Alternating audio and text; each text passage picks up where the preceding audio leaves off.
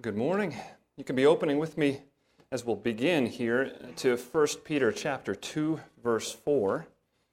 This will be like last week. We'll be looking at a number of different passages, so get ready to be turning together. But 1 Peter chapter 2 is where we will begin. Last week and this week we are engaged in something unusual. We have for a long time now been walking through John's Gospel, and we have paused from that for these weeks. In fact, we won't be back in John next week either. July will come, and then we'll return to our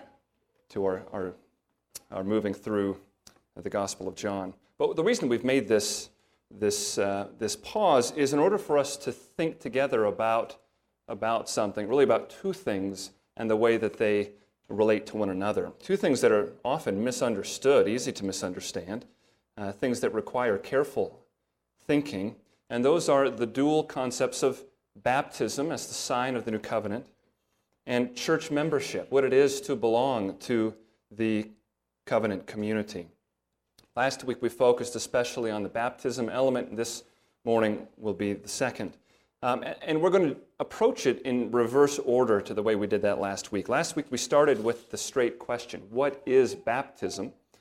And we defined it immediately. And then we walked through that definition, looking to the Scriptures. We will reverse that a bit this morning. Instead of starting with the question, what is church membership?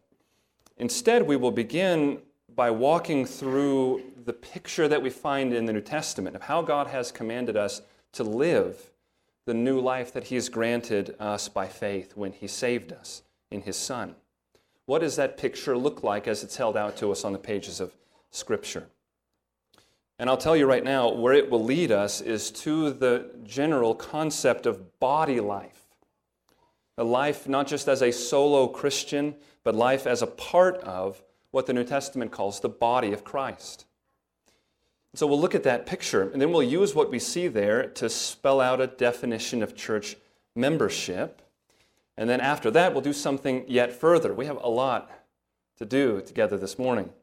I mentioned this last week. The occasion that brings all of this up has to do with particular questions that the elders have been thinking about and studying together.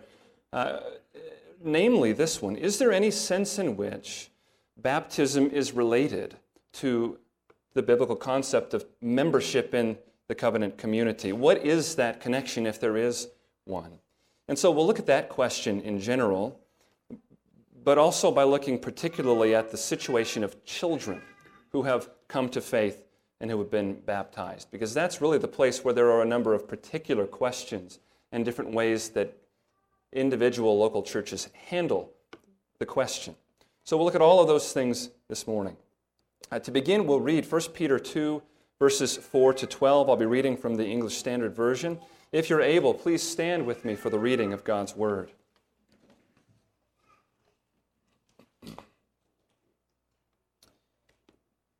Beginning at verse 4. As you come to Him, a living stone rejected by men, but in the sight of God chosen and precious, you yourselves, like living stones, are being built up as a spiritual house, to be a holy priesthood, to offer spiritual sacrifices acceptable to God through Jesus Christ. For it stands in Scripture, behold, I am laying in Zion a stone, a cornerstone, chosen and precious, and whoever believes in Him will not be put to shame. So the honor is for you who believe. But for those who do not believe, the stone that the builders rejected has become the cornerstone, and a stone of stumbling and a rock of offense. They stumble because they disobey the word, as they were destined to do. But you are a chosen race, a royal priesthood, a holy nation, a people for His own possession, that you may proclaim the excellencies of Him who called you out of darkness into His marvelous light. Once you were not a people, but now you are God's people. Once you had not received mercy, but now you have received mercy. Beloved, I urge you, as sojourners and exiles, to abstain from the passions of the flesh, which wage war against your soul. Keep your conduct among the Gentiles honorable, so that when they speak against you as evildoers, they may see your good deeds and glorify God on the day of visitation. This is the word of the Lord. Please be seated. And you can remain open to that passage as well. That's the first place that we'll look together. The question that we start with is this one. How has God described to us His chosen people in their lives on this earth? How has He described our new life in Christ? We can think of descriptions, we can think of commands that are given to us, and the picture that that creates for us.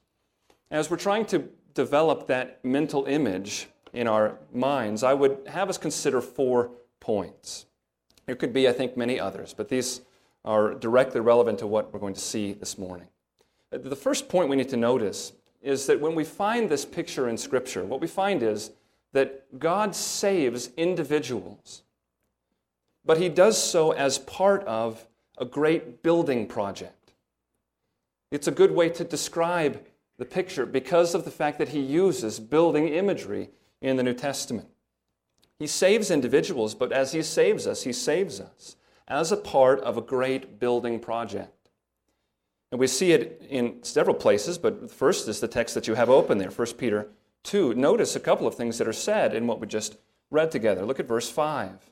He speaks of us and he says, "You yourselves, like living stones, are being built up as a spiritual house, to be a holy priesthood, to offer spiritual sacrifices acceptable to God through Jesus Christ." It came up this morning in the adult Sunday school class here, the fact that so much of the New Testament consists of letters written to churches, written to bodies of believers together. And so many of the commands that are given in those contexts only make sense within a corporate, family, body context. We see it here again in verse 9. How does He speak of us? He says, "You are a chosen race, a royal priesthood, a holy nation, a people for His own possession." Verse 10, "Once you were not a people, but now you are God's people. Once you had not received mercy, but now you have received mercy." Turn now to 1 Corinthians chapter 12. Let's see how Paul describes this same reality, but he makes not exactly the same point. 1 Corinthians 12, I'll read verses 12 to 20. And again, notice what they're giving us is they're giving us descriptions of what God is doing in saving and bringing salvation to the earth. 1 Corinthians 12:12. Paul writes, "For just as the body is one and has many members, and all the members of the body, though many, are one body." Notice the analogy he's using is that of our physical bodies. I have many members, fingers, ankles, a nose. All the members of the body, though many, are one body. He says, so it is with Christ.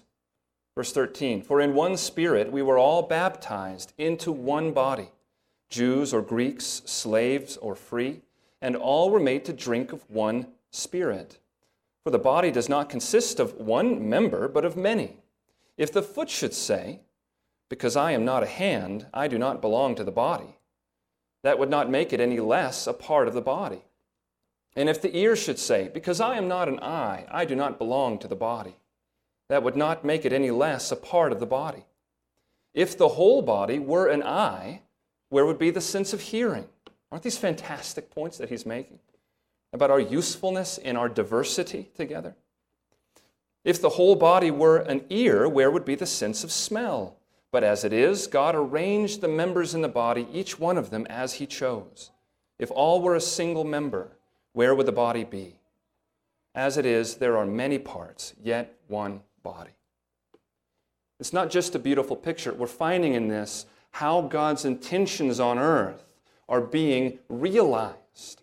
They are being realized as we are rescued from our sin, given new hearts, given spiritual gifts, and placed within a community wherein we play a particular role that is not the role of everyone else, with our strengths that others do not have, and our weaknesses that others do not have. As we find that happening, we find the very picture that God has intended and ordained as salvation is coming to this earth.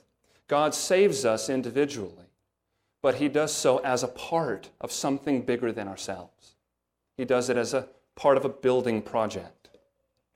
That's the first thing for us to see. It leads us to the second of these four pieces of this picture.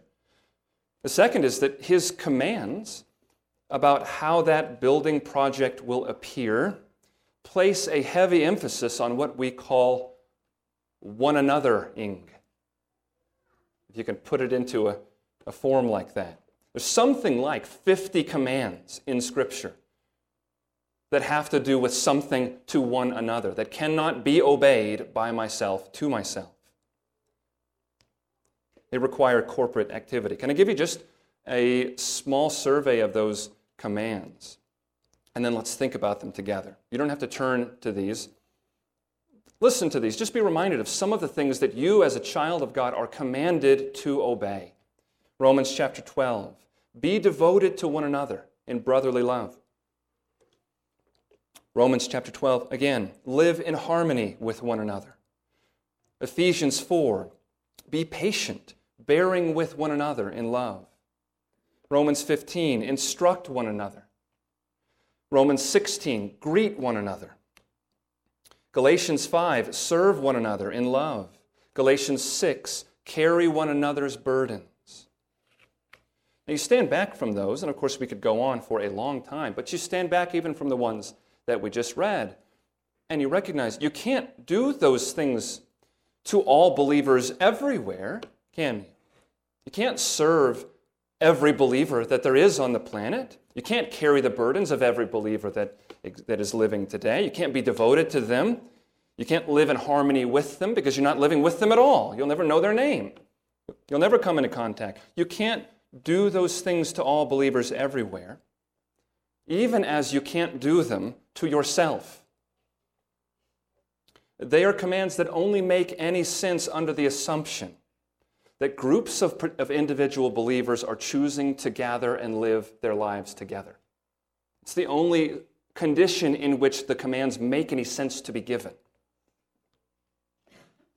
It's the second piece of the image, the picture that we're seeking to see.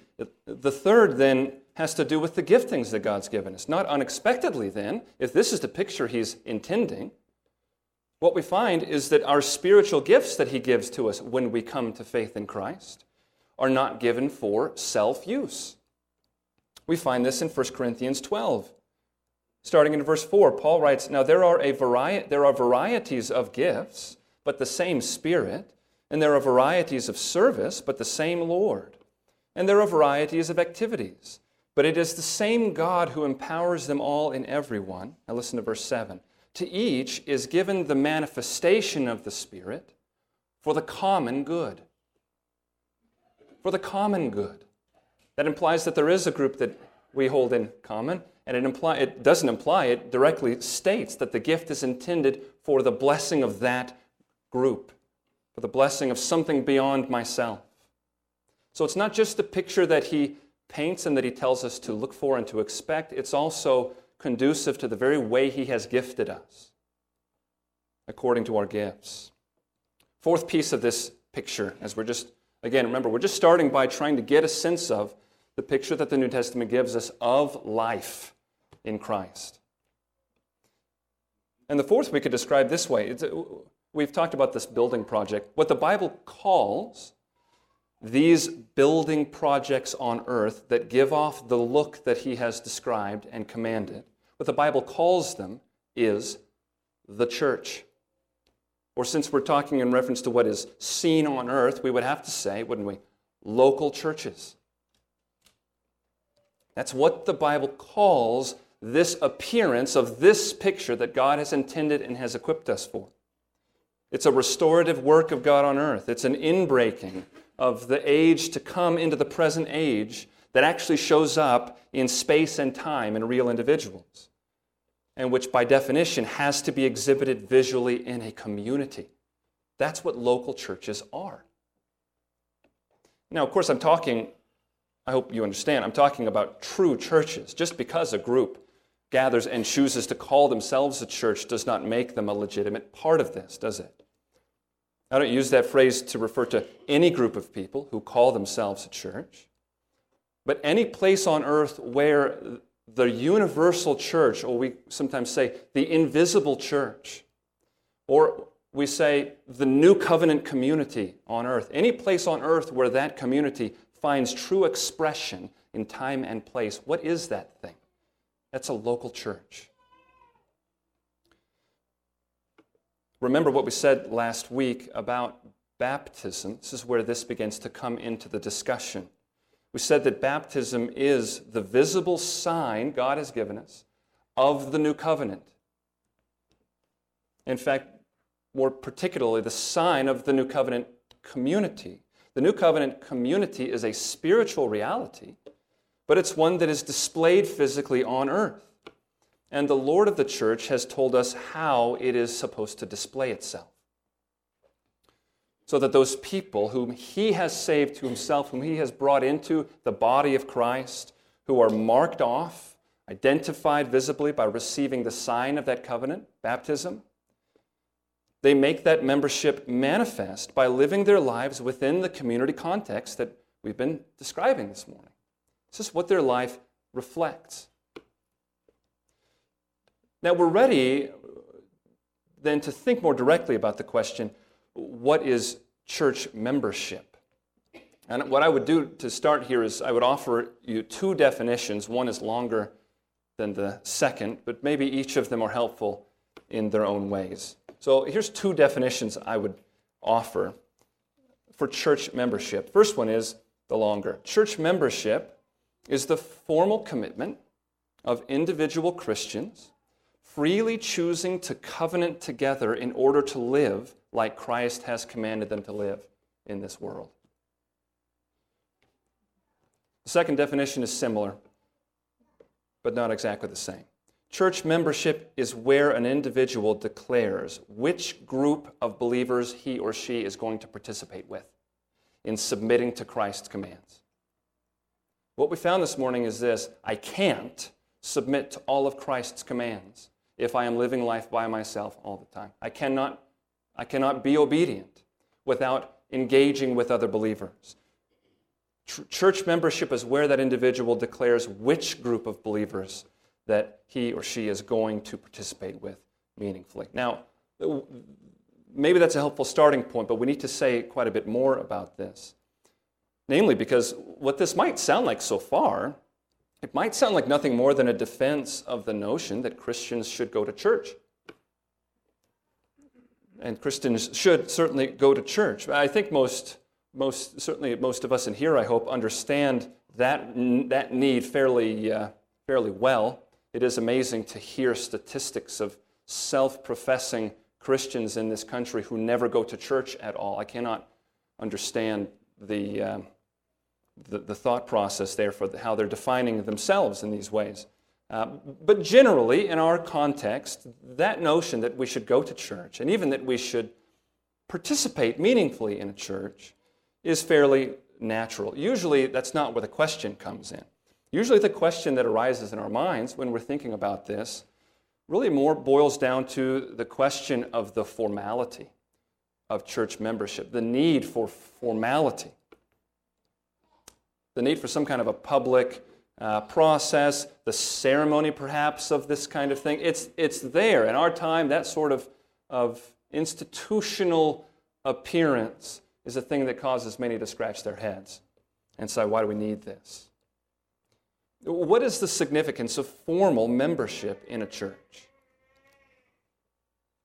Maybe that's a better way to ask the question. Why can't we just say, as some churches do, as churches that we've been a part of in our past have done, why can't we just say that anyone who goes to this church on a regular basis is part of this church? In other words, why should church membership involve any formal process and commitment? And it's important for us to say that that is a good question. And I would say there's a sense in which a person asking that question has a point to some degree. If you are here, and this is your church, you feel committed to us, you serve in our congregation, you pray for us, there is certainly truth in saying that in a very real sense, you're a part of this church. You're a part of this church family. We want to pray for you. We ask you to pray for us. When we even say the word us, even though you're not a formal member here, there's a sense in which we have you in mind as a part of that word us. We can acknowledge the existence of Christian relationships there and love and individual commitment. So that needs to be acknowledged. That's not nothing. That is significant. But I would suggest to you, this is where the homework that we've been doing up to now is so important.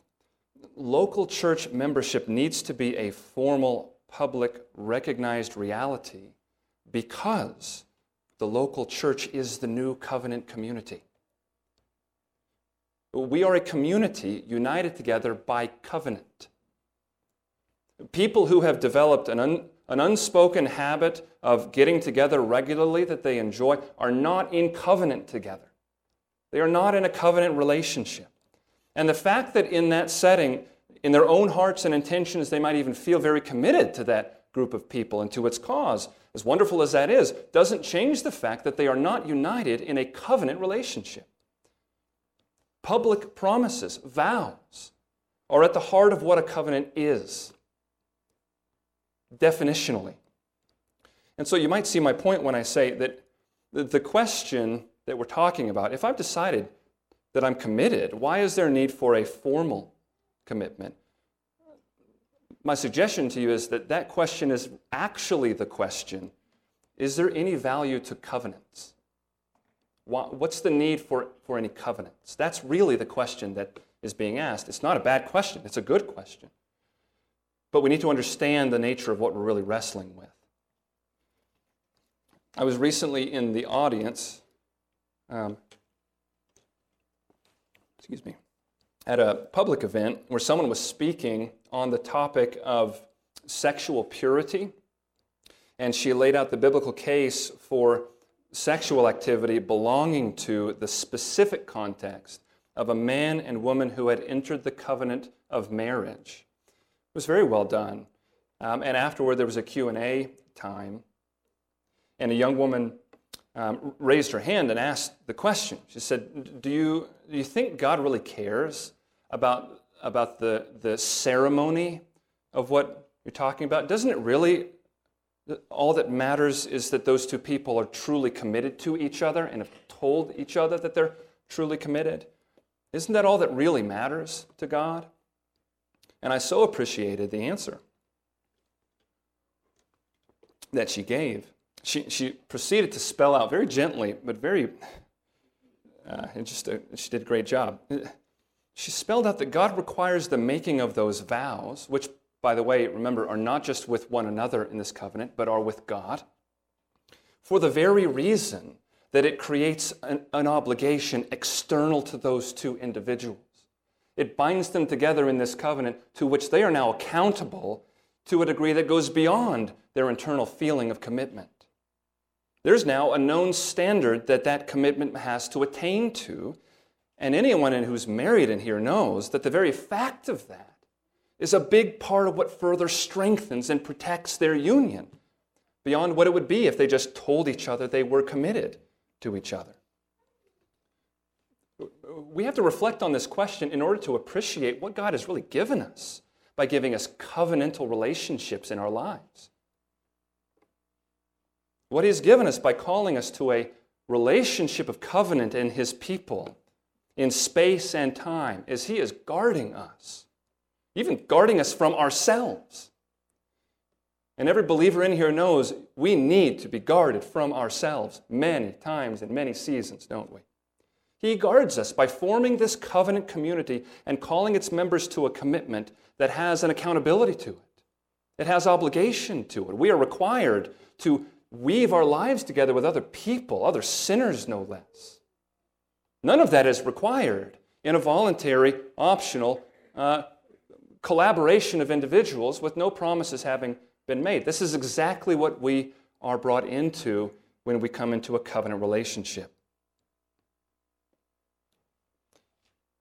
My friends, we know, don't we? Our commitments need an accountability that goes beyond our own feelings of commitment. And when we enter such things, it requires of us and it grows in us things like trust, humility, and a willingness to accountability in my life. My friends, we should appreciate how beneficial this plan of God is for everyone involved, because being a part of a community always entails both obligations and benefits.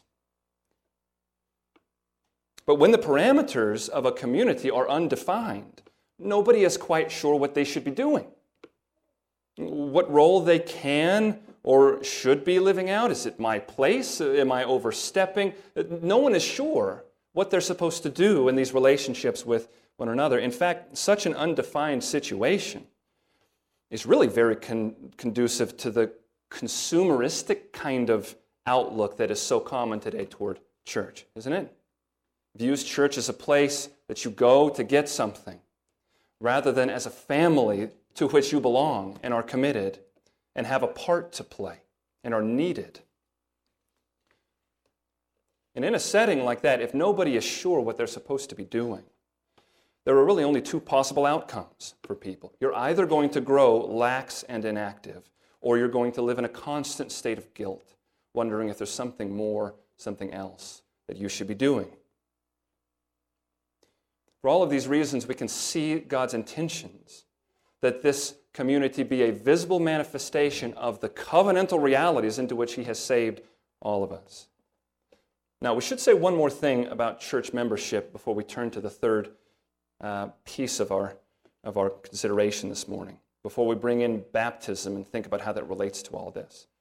So here's the last question I would ask regarding the specific topic of church membership, and we're talking about formal membership in a local church. When might a believer live for a season outside of membership in a local church? There are circumstances where it makes sense for that to be the case in a person's life. I've thought of a few. There may be some others. Number one, and I start with this one because we find it in the New Testament. We find it in Acts chapter 8 with Philip and the Ethiopian eunuch who was baptized and in this particular location. What we find, I think, in that example is this. If a believer is in a missionary frontier situation where there is yet no local church, then that would by necessity be a time in a Christian's life in which they were not connected in a committed relationship to a local body. You can tell that's not ideal, can you? But necessity sometimes requires these things. Another possible circumstance, if a situation in life has led to the need to withdraw membership from a church, and so that person is in a time of searching for a faithful local church, and that search includes, even once you think you have found one, taking time to get to know that church, know its people, know how they handle the Scriptures, how they apply the Scriptures. If membership is important, it's not something to be entered into lightly, is it? And so it makes perfect sense that there would be a season like that in the life of a believer. A third scenario, this one I think is usually less likely, but it's not impossible. If a believer has found themselves in a place and determined, let's say for example, determined that there's only one healthy local church in their range, but doctrinal differences preclude them from joining that church.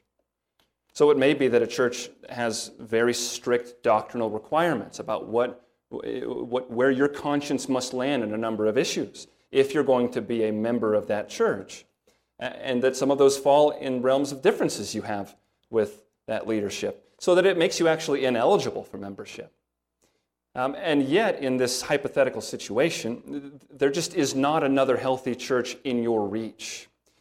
In a situation like that, depending on the issue, if your conscience allows you to be a part of that church, that could be another situation that might require that. You would still seek to be meaningfully engaged in body life and in loving others and serving, but you would have to do so outside of a context of actual commitment to that body. That's a possibility.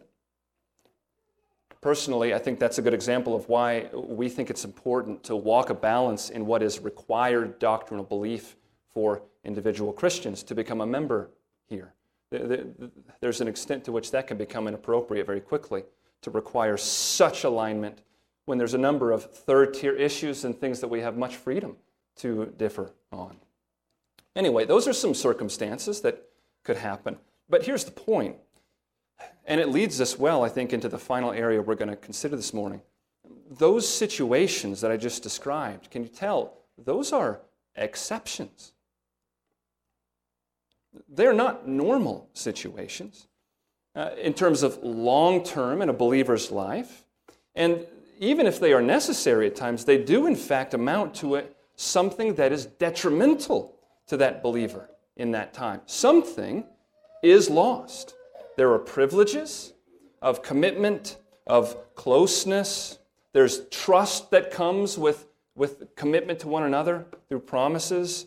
Often some opportunities to serve are diminished or held that are lost to that person. And if that's a born-again believer, then that's a loss to that congregation, isn't it? Because God has gifted that person for service that's needed and that is being kept. So it's important, I think, that we recognize that though those situations can happen, they're not normative, and there is a cost to that kind of a situation. Again, doesn't mean it's not necessary or even right at times, but we just have to understand it for what it is. Now, let's bring into this then the third and final area of our thought this morning, which is the way that baptism might come into this whole question. Baptism and membership. And much of this will apply to any case of adult conversion and adult baptism as well. But we're going to think about some particulars regarding the question of children. And so 17 years old and younger in here, don't plug your ears, but we're going to be talking about you right in front of you for a few minutes, all right? I'm sure you've already been paying close attention. Just keep that up. This might interest you. I want us to think about some ways that different churches have answered that question. Our conviction here is that when one of the children in our church, in a family in our church, comes and asks to be baptized and goes through the process of meeting with their pastors, credibly demonstrates not just saving faith, but a certain level of maturity to understand what God has done and to articulate what God has done. Our position here is that when that happens and we baptize a child, the conviction is that that child ought not be baptized into homelessness. That's how it's been described sometimes. You don't affirm their faith, declare them a fellow child of God and a brother in Christ or a sister in Christ, and then fail to live out what you're saying with the baptism itself, which is that you belong to the new covenant community. No, the church that baptizes them ought also to welcome them into their community as one of them. So that in short, baptism ought to be aligned with membership in the local church. Now, as I said, there have been a number of other ways, other nuances to answering the question of how we live that out in a local church. It continues to be a subject of much thought and wrestling today. And I'm going to give you three main alternatives, three other approaches that are not exactly like ours. But before I give any of them, I just want to draw your attention to something. Notice as we go through them that none of them separate a person's baptism from an acknowledgement of their formally belonging to the church. None of these three separate those two out. The first one I'll give you would be the example of our Paedo-Baptist brothers, those believers who practice infant baptism. You can already tell as we come to that group that there's a number of significant differences between us and them. But interestingly, the difference stems not so much from differences about the things we talked about this morning, as much as differences about the conviction of what baptism is meant to signify. They believe that the sign of baptism points not to what we saw last week, not to the realization of God's promise in a person's life, but rather that it points simply to the promise itself. And they make the statement, membership in the New Covenant community is for believers and their children. They believe, they recognize a pattern of that comes into the New Testament. And so they baptize their babies when at least one of the parents is a believer. Again, we do not agree with that, do we? But notice that as they do that, that infant is brought into their covenant community. Because again, for them, membership in the new covenant community is for believers and their children. And that's why they baptize them, because of this link between baptism and entrance into the covenant community. So that's one way that some churches approach this. Another approach that some churches have taken, it's certainly the one that, I won't say that. Another approach that some have taken, and it's fairly common in our time today, has been actually, interestingly, to get very near to that first one in the way they handle believers' baptism.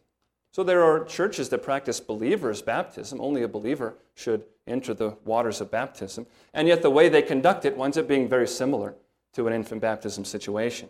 So that when I'm not thinking of a particular example, you understand. When the 2.5-year-old learns how to say phrases and is taught to say the phrase, "I love Jesus," they are brought to the waters of baptism.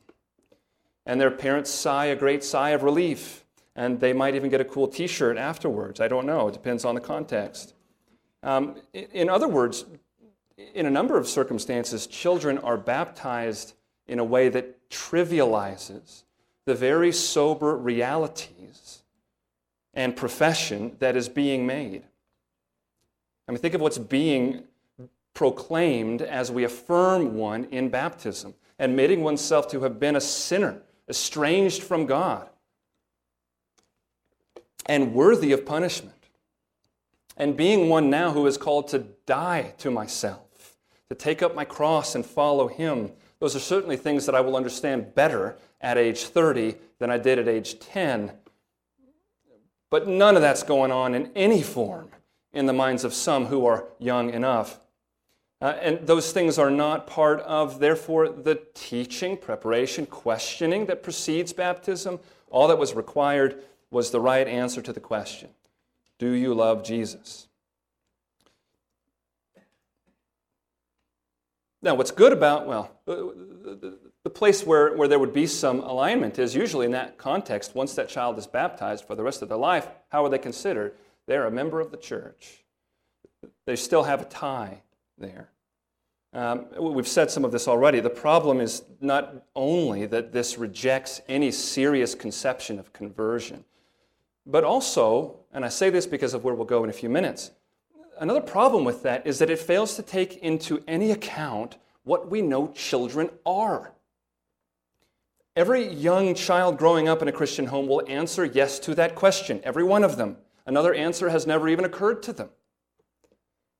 And yet they've had no inkling whatsoever of the world's competing pull on their affections. The notion of allegiance itself has never been considered. The point is that because of the reality of what childhood is, especially young childhood, by its nature, care ought to be taken to ensure a certain ability to demonstrate and articulate what God has done before the covenant sign of baptism is given. It's just a reasonable guard in light of what we know children are like. No offense, you kiddos under the age of 17. We're going to keep talking about you, though, so be ready for that. Now, as I said, we do agree with that second approach that the Lord saves children. All the time the Lord is saving.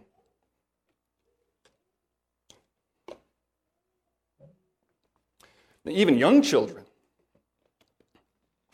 The Lord is powerful to save. He's faithful to do so. And quite often that's exactly what He does.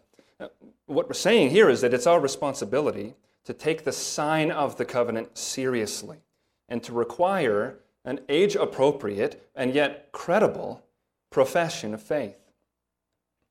Now, I told you there were 3 approaches I was going to describe. That was the second. Here's the third. This one is also not ours, in a way. There are ways that we differ from this one. This would be an approach that takes the baptism membership connection very seriously and is very sensitive to the dangers in that second path that we were just talking about, understands how likely it is that that creates false professions of faith and therefore false assurance of salvation. And so what this approach does is it chooses to baptize no one under the age of 18. It just sets the limit of any baptisms, and therefore anything that would go with it, the sharing at the Lord's Supper, things like this. It sets the limit at the age of 18. Some churches take that approach. Some churches that I generally appreciate tremendously and that have been beneficial to us.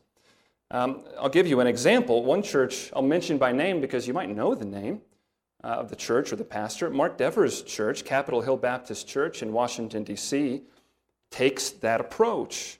They're the ones largely responsible for the Nine Marks organization. They are a godly, healthy church, and we have been directly blessed by them.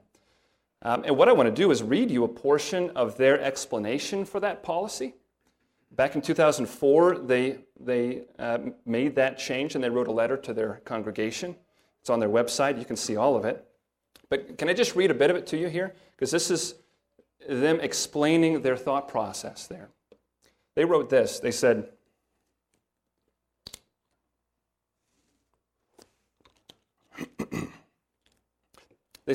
we believe that the normal age of baptism should be when the credibility of one's conversion becomes naturally evident to the church community. This would normally be when the child has matured and is beginning to live more self-consciously as an individual, making their own choices, having left the God-given intended. Let me reemphasize that. That's important. Having left the God-given intended childlike dependence on their parents, having left that for the God-given intended mature wisdom which marks one who has felt the tug of the world, the flesh, and the devil, but has decided, despite these allurements, to follow Christ. The kind of maturity that we feel it is wise to expect is the maturity that would allow the son or daughter to deal directly with the church as a whole, and not fundamentally to be under their parents' authority. As they assume adult responsibilities, sometimes in late high school with driving, employment, non-Christian friends, voting, legality of marriage, then part of this, we would think, would be to declare publicly their allegiance to Christ by baptism.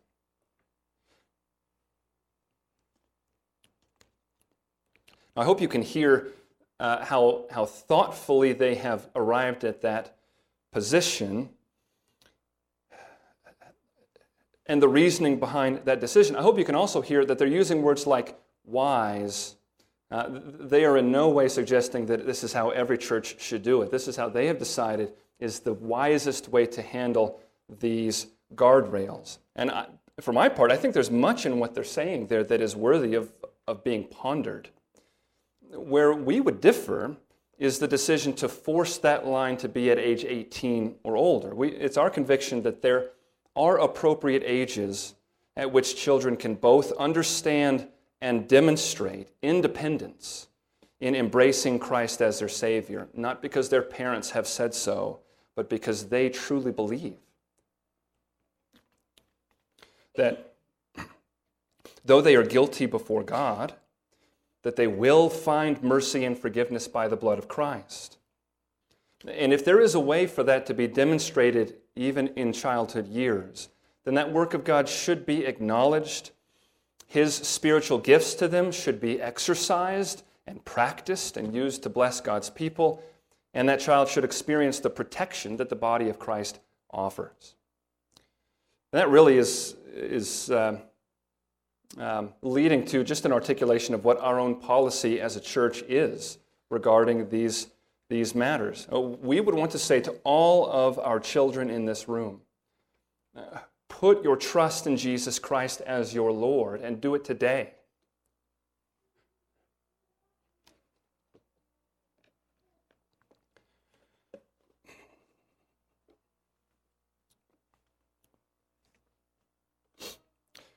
Excuse me.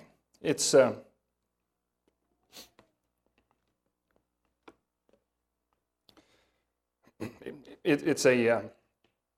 stark reality in Scripture that we usually say to each other. It's a different thing to say it to our children, but it's equally true for them, right? That we are not promised tomorrow.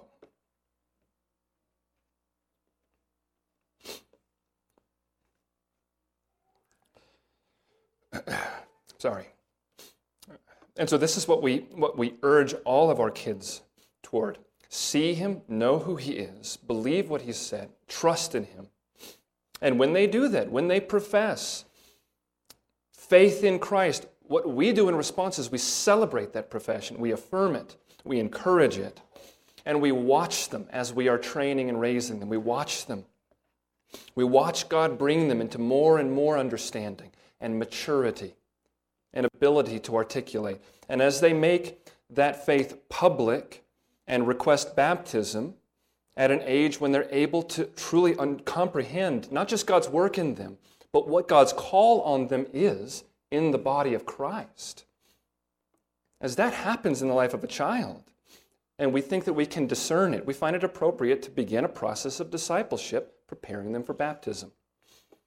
And when they're baptized, we do not merely declare them members of the universal church, we bring them into fellowship and accountability in our church family. We pursue both at once in those kinds of situations where baptism is being requested, both for children and for adults, by the way, baptism and membership, for the very reason of the relationship that we've seen in this little series. That to be baptized is to take onto yourself the sign of the new covenant community. And since the local church is that new covenant community in flesh and blood, it makes no sense at all to be left out of the visible community after having been given the sign of that community. It makes no sense. It's talking to them out of both sides of our mouth. And so they are part of us. And yet, they are still children among us, aren't they?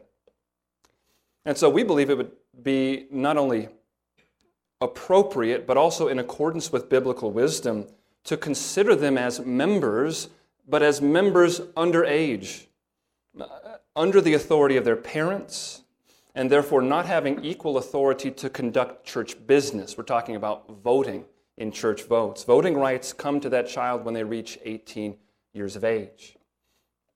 And it is very true that the marker 18 years of age is, for our society, largely arbitrary, isn't it? Culture specific. Every culture has always had to determine when to consider someone to transition into adulthood. There's no getting around it, and there's nothing wrong with it either. And so we simply use our own culture's designated age to mark the transition in this case as well. I do want to suggest to you that this distinction that we're making, I'm thinking of that voting thing, between children and adults in the exercise of community, I want to suggest that that is a proper inference from Scripture. And let me tell you where I'm getting that from. Can I read you 3 passages? Just listen to these and ask yourself, how am I being told to think about the difference between a child and a grown-up? Kids, this is where you can plug your ears if you want to.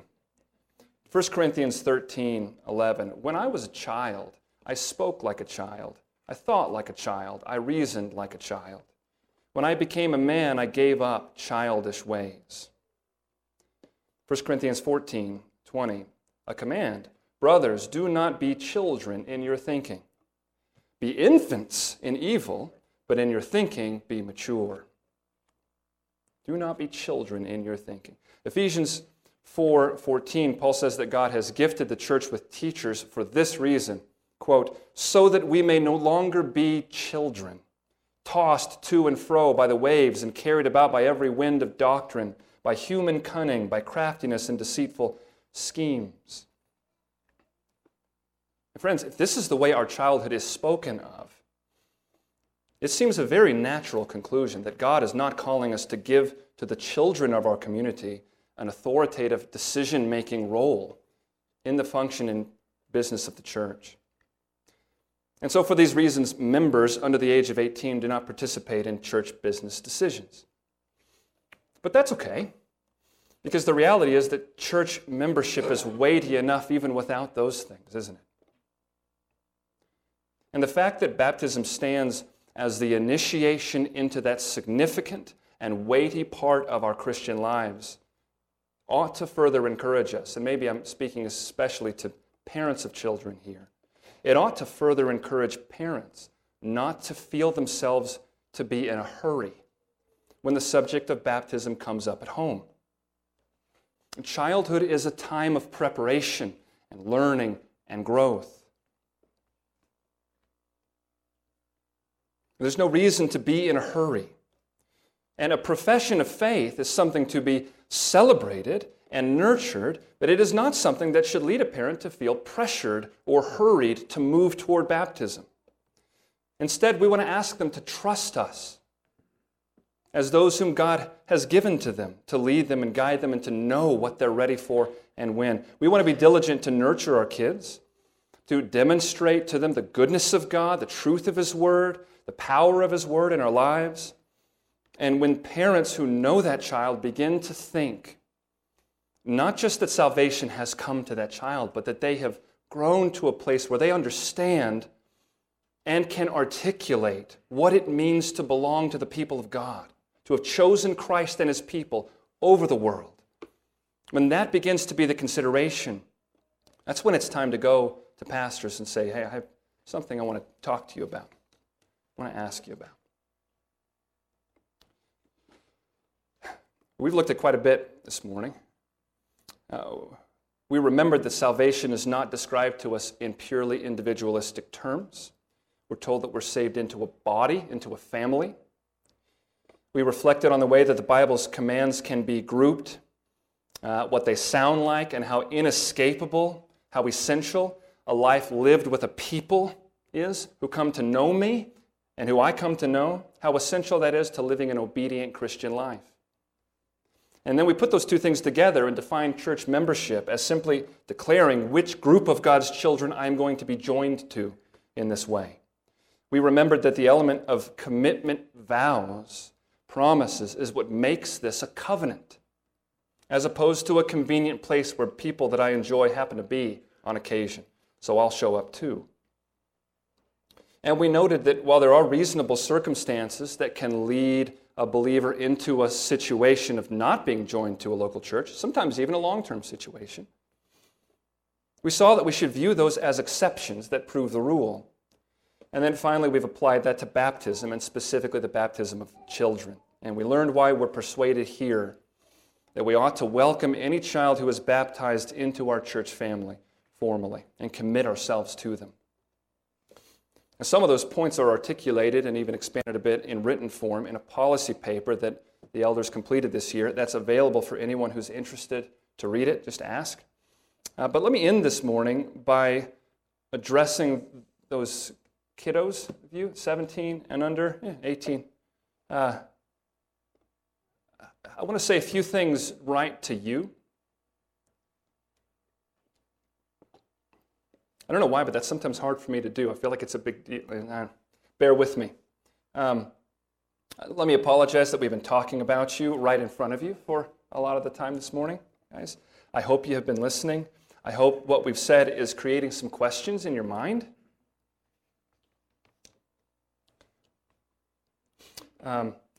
Nothing would please me more than getting to sit down with you and talk through those things if you have questions as thoughts are arising. So know that, and I mean that. But I want to use this opportunity to think with you.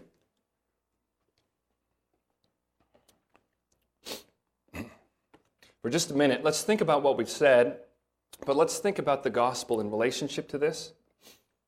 First of all, since you're sitting here, I can say something to you. God has been incredibly kind to you in some very important ways. Do you realize that? He has put you in a place with a family and with other families around you too who love you, but much more important than that, He has allowed you to grow up surrounded by people who love Him, who know Him and love Him. And I suspect as a result of that, you've been learning things. You've been learning about God's goodness to us in His Son and our need for His saving grace. You guys span a lot of ages in here. It's incredible. I mean, like super newborns and 17 3/4, and then, of course, it keeps going. So there's a lot of spectrum among you kids in here in terms of understanding. But I want to say this, just because of things I have seen in other kids in other settings, for all the blessings of growing up in a Christian setting, I think that there's one struggle that is often common for you, as you've grown up hearing the realities of the Christian faith and of what God has done in Christ. Because it's all you've known to that degree, it can sometimes be very confusing to think about a question of, am I a Christian? Well,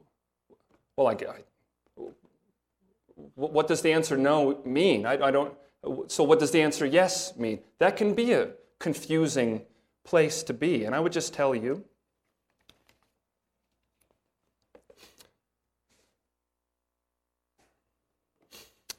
to be thinking about a couple of things. Here's one. There's not a single person in this room, no matter who their parents were or what kind of family they grew up in, who was born into this world in a right relationship to God. We're not just sinners because of bad things we wind up doing. What does Ephesians 3:2 tell us? It tells us from our birth. It says that God is angry with us, and it tells us why there. It's because of our very nature. It says we are by nature children of wrath like the rest of mankind. Every human who is born comes into this world not in a right relationship with God. And that means that for every single Christian in this room, there came a point in time when God showed us, not just that we're not perfect, but that we really are guilty in God's sight. That as I stand before Him on my own, I need forgiveness. Not sin needs to be forgiven. I need forgiveness. It is true that Jesus came to forgive sin and to save sinners, and that on the cross He dealt with the sins of His people once for all. But here's what I'm saying to you. That work of Jesus is not applied to us until we come to God and pray and confess that we are sinners and ask for rescue by the work of His Son. An easy way to say that is, before we find forgiveness, we have to ask for forgiveness. That's how forgiveness functions. And so here's what I'm asking you to think about. Have you prayed to God about yourself? I don't mean prayed in general, but spoken to God about the subject of you. Have you told Him that you have come to see? He has shown you that you are a sinner. You have broken His laws. He would be right to punish you. Have you told Him that you've come to believe what He has promised, that He really will forgive and love you forever as you trust completely in His Son to save you? I mean, His work in your place. You put His work on like clothing so that God will see Christ as He looks at you. Have you told God that you have come to understand that? And have you asked Him to forgive you because of what Jesus has done? Guys, that's an actual conversation I'm talking about that you need to have with God about yourself. If you have not done that, if you have not asked for forgiveness out of a genuine awareness of guilt in the name of Christ, you have not been forgiven. And so what you have to do is you have to decide whether or not you actually believe those things. Has God opened your eyes to see that those things are in fact true of you? And if He has, and if you do see them, well, then now you know what you need to do next, don't you? You need to come to Him in humility and pray about yourself and ask God to forgive as He has promised to do in Christ. And friends, if He has shown you those things about yourself and about Himself, kiddos, and you do trust Him enough to bank your safety on Jesus alone for salvation, and you have come to Him and asked Him to save you, to forgive you, to make you His, then you should be thinking of yourself as a Christian. Because it's the realities behind that confession that define the Christian. You don't go forward from there feeling satisfied because you prayed that prayer that one time. You feel satisfied and safe because the things you've trusted in are true. And God doesn't lie or change His mind. Will you be safe forever because you prayed that prayer? No. You will be safe forever because Jesus has promised never to turn me away, He's promised to rescue me as I have come to him and therefore come to the Father. And he can be trusted. And at that point, you rest in him. You keep on choosing to trust him. You've trusted him today, trust him again tomorrow. And look to the parents that God has given you to help guide you into maturity, to know how you're thinking, to know what you understand, to know what you're emotionally ready for, to know when you're ready to enter a commitment visibly to God's people, not because you don't belong to the people of God, but because there comes a moment when it's time to join the public corporate proclamation of who we are in Christ. Trust your parents and pastors on the question of baptism. There is no big hurry for you. God is faithful, and he's growing you. So young people, I hope you can be thinking about those things going forward. This is very important stuff that we're talking about. One final word here, and then we'll be finished. The fact is that it's a common hesitation to be hesitant about personal commitments. And so much of what we've heard and thought about this morning falls in the realm of personal commitments when we're thinking about church membership, doesn't it? That kind of accountability and responsibility can be uncomfortable and bring difficulty into our lives. There are risks involved in relationships, aren't there? But listen, without them, what do you have? Frankly, a society like ours, which has become more and more enamored with the idolatry of self, with individualism and personal autonomy, and has found itself in a place where our own National Surgeon General declares an epidemic of loneliness. When have we ever heard such a thing before? Is it possible at all that there could be a connection? We lust after individual lack of commitment, lack of obligation, and we find ourselves empty. Maybe that's telling us something about how God has made us. My friends, that's not the life that God has saved his people into. Now let me close this in prayer, and then we will sing together. I need to make clear to you, we won't be dismissed right away. We have an important announcement to share with you. So after the singing, I'll come back up here and ask you to be seated again. Let me encourage you, though, right now, it is easy when there's an important announcement and it's after the sermon. It's easy to let that announcement push what we've heard in a sermon right out of our minds so that we leave thinking, talking about the announcement. Let me just urge you to try to do the hard thing, to hold both of them at the same time as we go. Right? What we've seen this morning about God's plans for his people is meaningful and significant, and I pray that the Lord uses it to shepherd his people. Well, let's close this section in prayer. Would you pray with me? Father, we thank you for what you did in Christ at the cross and for what you have been doing through Christ ever since then, expanding your kingdom on earth through the rescue of sinners. We ask you to continue to lead us as a church, that we would present to each other and to the world around us the very picture of Christ's beauty and sufficiency. In his name we pray. Amen. Let me invite you, would you stand with